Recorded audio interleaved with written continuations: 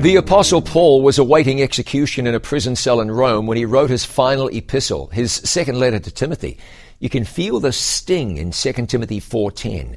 Demas has forsaken me, having loved this present world, and has departed for Thessalonica.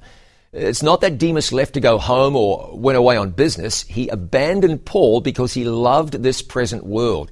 For the next 2,000 years, people followed that same pattern. We've been falling into the same quicksand, loving the world, leading people to forsake not Paul, but God. Imagine what God sees when he witnesses his own children abandoning him and pursuing whatever it is this world offers. It's a bad deal. God or the world. You can instead have God and the world to come. Demas did not have his priorities right. That's something we all can learn from. I'm John Bradshaw for It Is Written.